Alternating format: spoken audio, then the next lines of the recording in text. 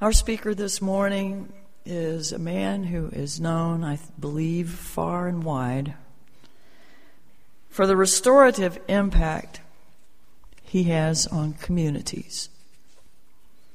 Mac McCarter is founder and organizer, coordinator of Community Renewal International, an organization whose purpose is to build safe and caring communities in cities. Mac has said that a lifetime of ministry taught him that cities rest on a foundation of relationships. When relationships disintegrate, a city begins to sink.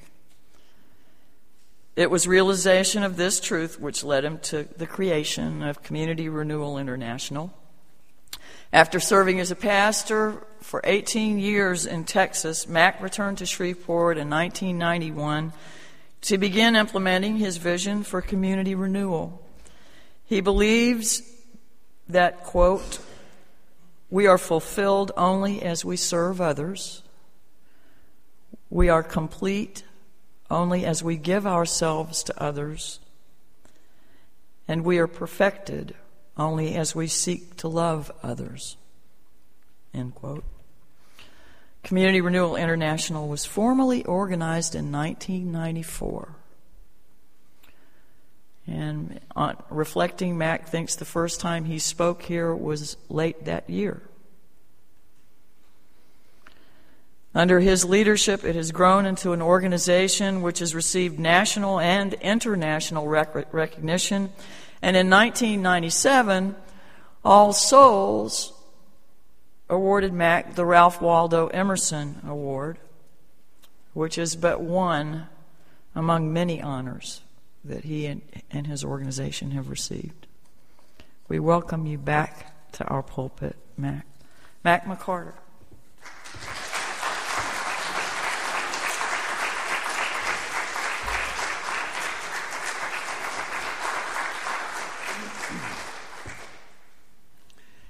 Well, how special it is to be with you and to look out and see dear friends, but also to sit here and reflect on the fact that it was 17 years ago that the very first public expression within a faith gathering took place here at All Souls. And so I'm sitting flooded by a whole practical maelstrom of memories that threaten to drown my mind before I ever get up. And I am so glad to be here because, you know, as the years unfold, 17 years ago, it seems like yesterday that I was here. And how grateful I am for this place of faith and this great people of faith for all of you and for the regenerative services that we're a part of today. I have to say that you give Barbara Gerald a guitar, and folks, if she doesn't light your fire, your wood is wet. I'm here to tell you. So I'd forgotten Barbara.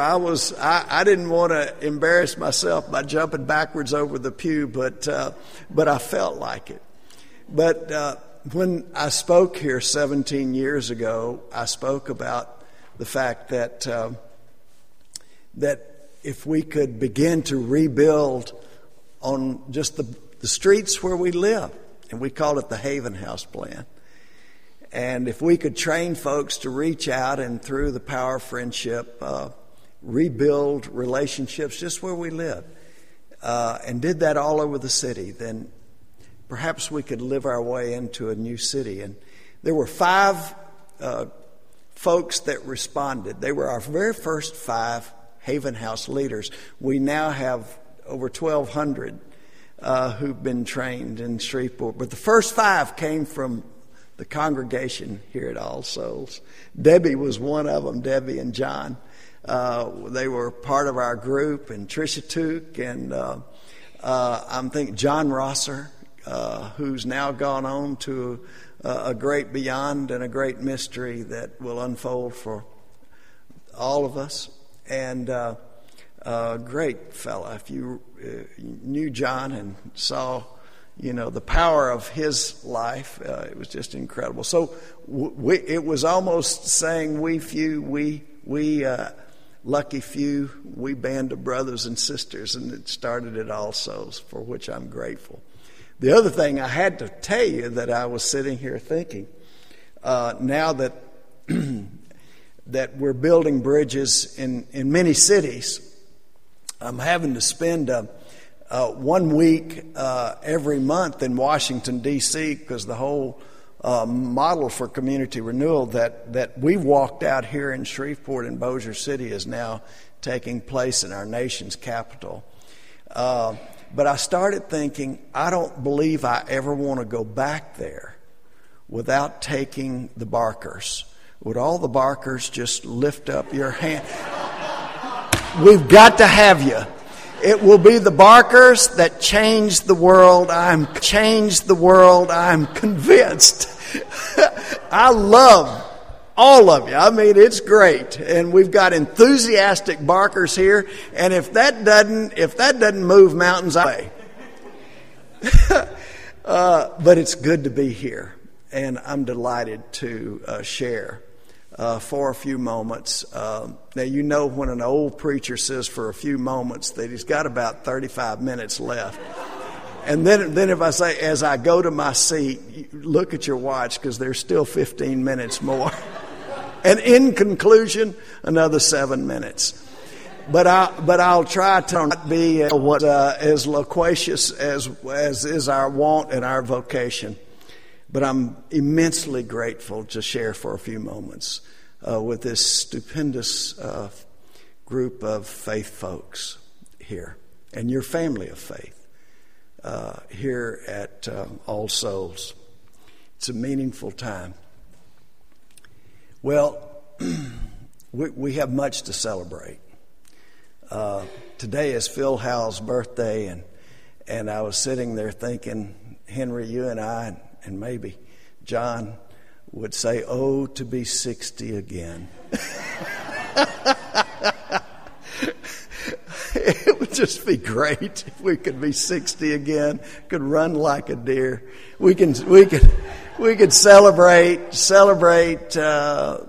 daylight savings time. So there's always something to wake up and celebrate. But we also are cognizant as we remember in the lighting of the candles that there are vast wounds in our race, in the human race today. Untold suffering that we can't calculate. And as the news is going to continue to roll in, it's going to call forth from all of us a new dedication to fight those forces of disintegration and darkness, physically, emotionally, socially, politically, all around us. And so, in ways that we could not have envisioned in the 1940s, in the early 1940s, our brothers and sisters in Japan need us. And we need to be with them. But I was also thinking, having been born and reared in Shreveport, Louisiana, that we have perhaps not been as cognizant of a silent tsunami that has been generational here where we live, that has drowned countless lives and hopes and dreams and joys of our poor, of our disenfranchised, and for those who, when I grew up here, had a different hue of outer covering that we call skin, while at the same time having that divine spark that makes us all one. And that silent tsunami has been just as devastating. It has been just as catastrophic. I have to share that to my surprise, and I hadn't intended to say anything, but I had supper Friday night with C.O. Simpkins and his wife, who was a wonderful worker and mover in the common rights of all of us. And I don't know how many times C.O. had to go to jail. And C.O. put in my hands, and this is very interesting for those of us that have a love of our city and an appreciation also of her dysfunction, but also the prospects that we could have together here. And it was a little book called The Story of Shreveport. And I'd never heard of it, and I've read a lot about the history of our city. It was written in 1953. It was paperback. And it was a small book, and it wasn't circulated much. But, quote, it was done by the social services of Shreveport to gain an understanding of the Negro community, unquote. And all of the names that we venerate as our founding fathers appeared therein. At that time, Shreveport was 126,000 people, and 32% were a minority. They took a survey of the housing stock, and out of 14,000 houses, only 3,000 had indoor flush privies, toilets, they said. And then there were 2,700 outdoor flush toilets. And around 32% were a minority. They took a survey of the housing stock, and out of 14,000 houses, only 3,000 had indoor. That we had there were lived through over 3,000 pretty lucky few. And so then there were about 2,000. We now withstand nothing with exclamation points of a real test of faith. And it really is. We know nothing for sure. Nothing. Our minds cannot truly encompass whatever the real reality of our universe is. With absolute certainty, we cannot do it. There's not a human being that can attain unto that kind of certainty. I'm talking absolute certainty. And it really, the faith, the fundamental faith, that really there are only two fundamental faiths. There might be varying shades within, but two fundamental. One fundamental is to say that really it is self-centeredness that is the regnant nature of human beings. It really is. And even though there might be historical, empirical evidence, and so that's not the case. That they always tell our folks in Washington, there is some evidence that it could be a different nature in human beings, but there is a massive amount of evidence to show that indeed it is that not nature as well as mankind is red in tooth and claw. And everything is simply based on narcissism, our whole political structure and everything else, and the groups that we run with, and it will be the triumph of the individual writ large in groups that wins. So you really can have faith that that's going to win. Or you can have faith that there is an empathic nature in human beings that connects us in this incredible thing that we call love. I had to back up when I drove in too quick. I had to back up. I went, whoa, what did I just see? Because I just saw your sign that said something to the effect, and I hope this is right. When the power of love wins over the love of power, then we'll have a new world. Something to that effect. I'm going to write it down because I want to get it absolutely right.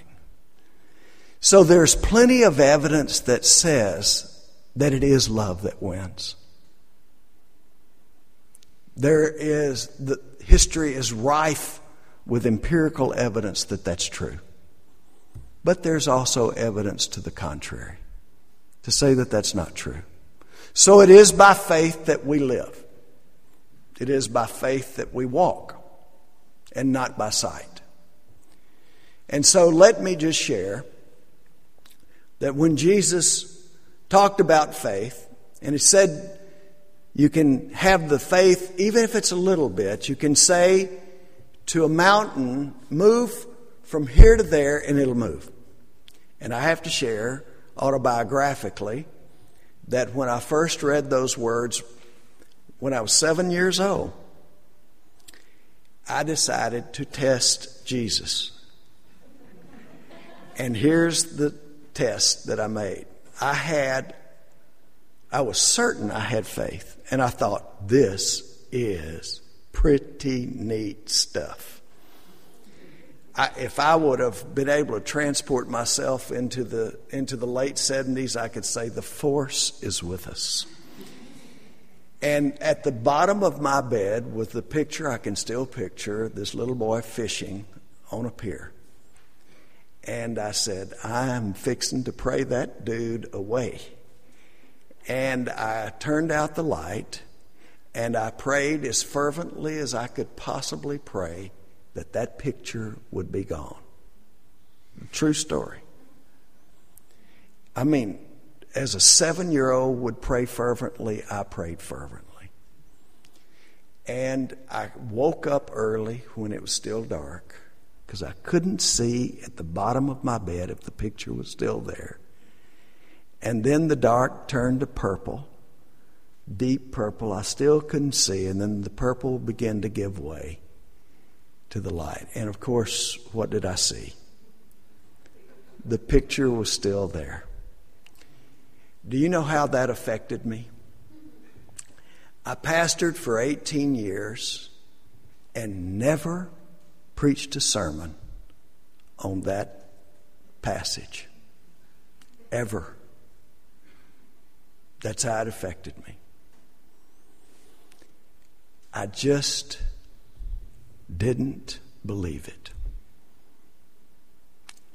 And then I came back home to Shreveport. And I began to understand what mountains were like. Mountains in that era, throughout all of literature, were always obstacles, challenges, things that were so tough that you just, how in the world could you conquer them?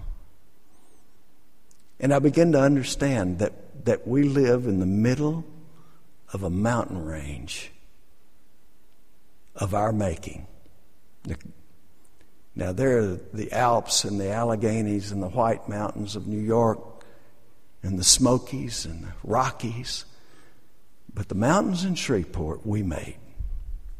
Mountains of ignorance.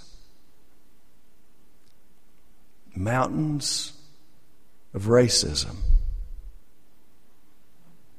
I moved back in the middle of an election where one of the candidates was the former Grand Wizard of the KKK and came within an eyelash of becoming the governor of our state. And 2 out of 3 white people walking the streets of my city, voted for him. And they had been in church all their lives. Mountains of racism. And it's real. Mountains of meanness. Now, I was a preacher. Stick a knife in you right between your ribs, and I ran into two misted at the same people at the same time. So don't tell me about me. I'll quote scripture and stick a knife in you right between your ribs and twist it at always same time. So don't tell me about me. I always said bad people are in jail, but evil people are in church. Preacher, I love you, but watch out for the butts. Give me a person of mean single time. Self-centeredness. Preacher, I love you, but watch. How do you get people to be like the king and give away his bread? Even if it is to get rid of barking dogs. How does that happen? How do we give it up and begin to apply ourselves to our brothers and sisters? So, mountains. And I went, good heavens, what can we do? Well, I'm going to tell you just about how smart I am, which isn't real smart, because the answer came in a way I never possibly dreamed it would come. Ever. I wasn't prepared. I had tuned in. I thought it was 8 o'clock, and I had tuned into a program on the Discovery Channel that had to do with dinosaurs. I like watching programs about dinosaurs, particularly if it's got Tyrannosaurus Rex. There's something about Tyrannosaurus Rex that attracts me. I don't know what it is. If we got a psychiatrist here, help me. And so what I'd done is I'd gotten there about 2 minutes too early.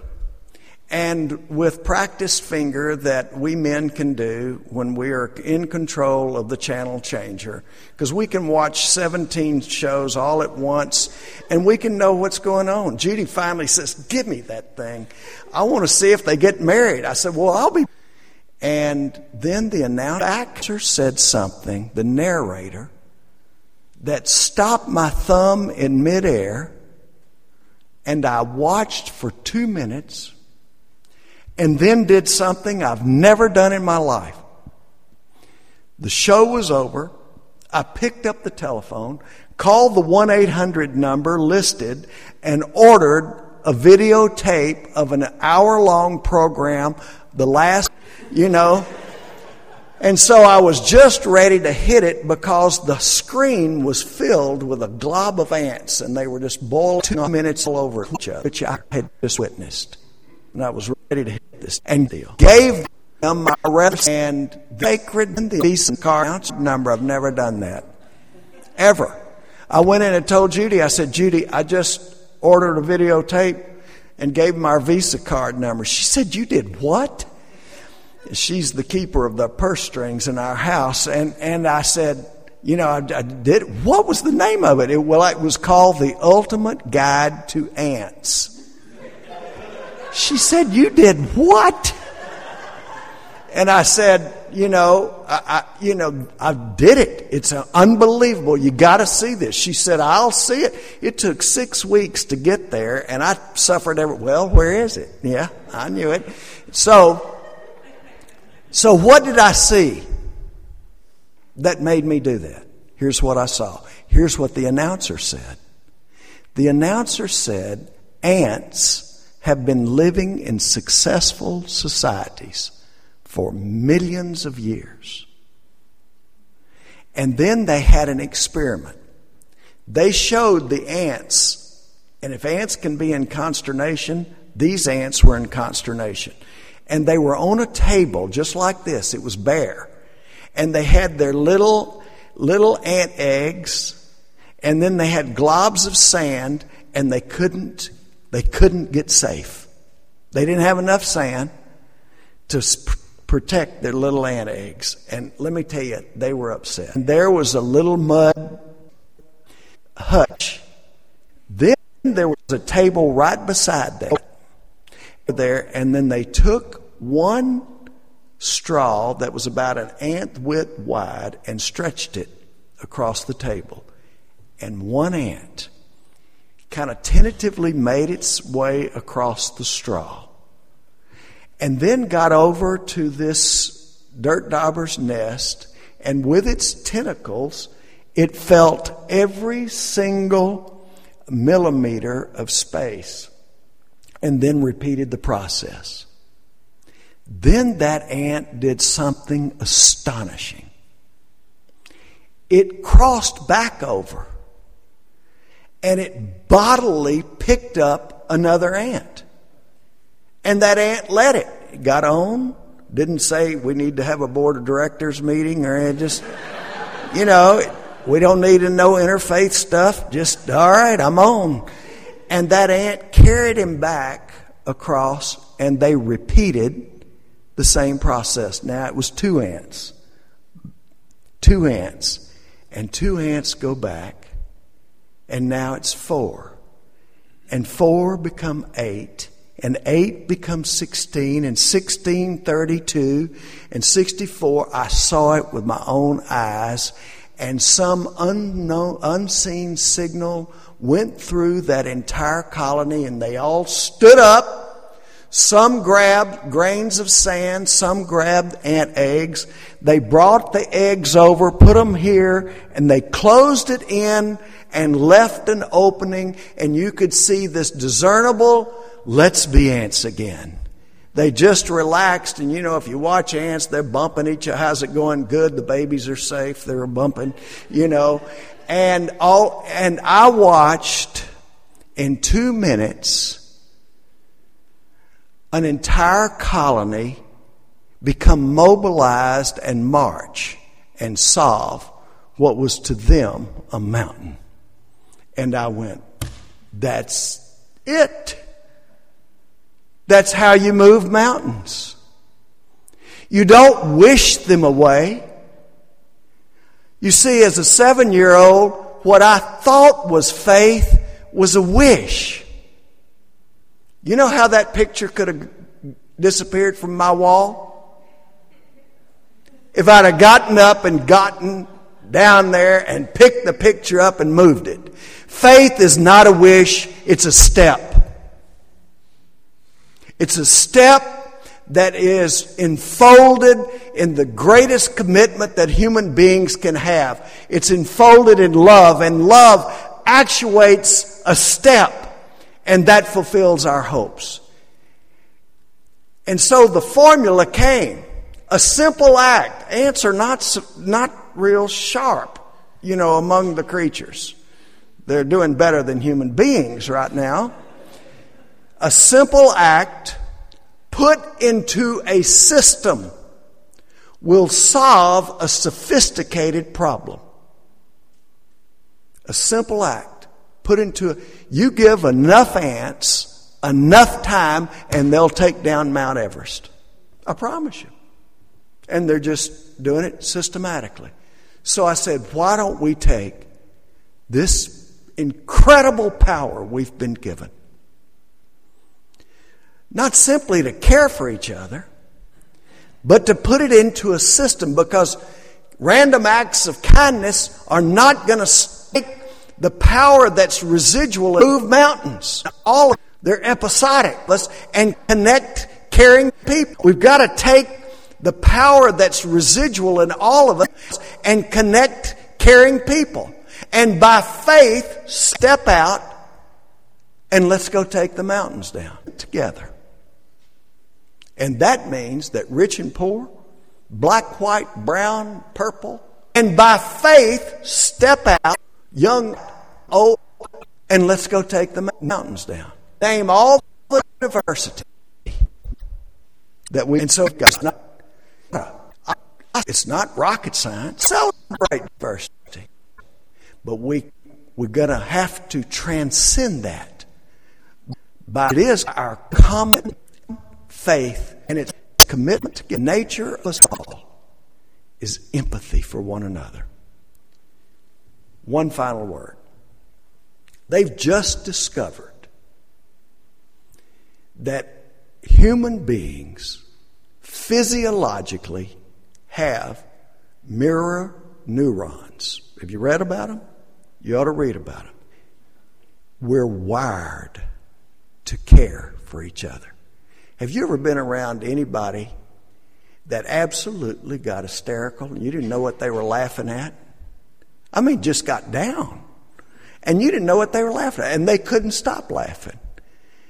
And, you know, you can watch America's Funniest Home Videos and watch these babies start laughing. You don't know what they're laughing at. And I'm telling you what, if you can sit on your hands and keep a frown, then you just, for some reason, you're not Homo sapiens with mirror neurons, because a baby smiles at you, you have to smile back. We have to. We're wired that way. In the paragraph, that's human nature. Now, there are a few that we don't understand yet, called psychopathic, sociopathic personalities that don't appear to have an empathic nature. We're going to figure it out. But we are wired with this connected nature. And once we can set that free, and that's what we're seeking to do in Shreveport and Bossier City, is to demonstrate a whole city doing that so others can learn. We're not interested in franchising anything, but if they want to come learn, come here and see how we're by faith connecting. I'm going to invite you to do something. I wouldn't be me if I didn't. Outside here, I brought a bunch of cards that say we care.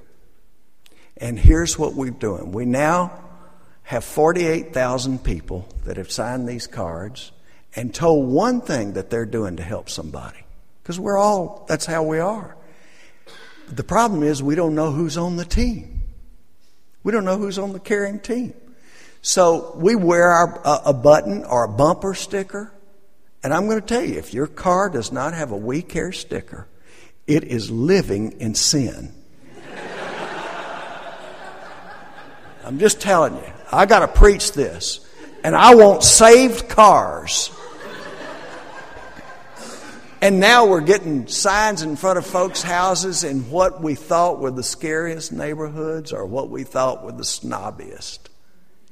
And we see the emerging majority of the biggest gang in town. And we're all doing different things to care. But this way we can begin to emotionally and psychologically and then in reality care together. And when we've done that, as Teilhard de Chardin has said, mankind will have discovered fire for the second time in our history. God bless you.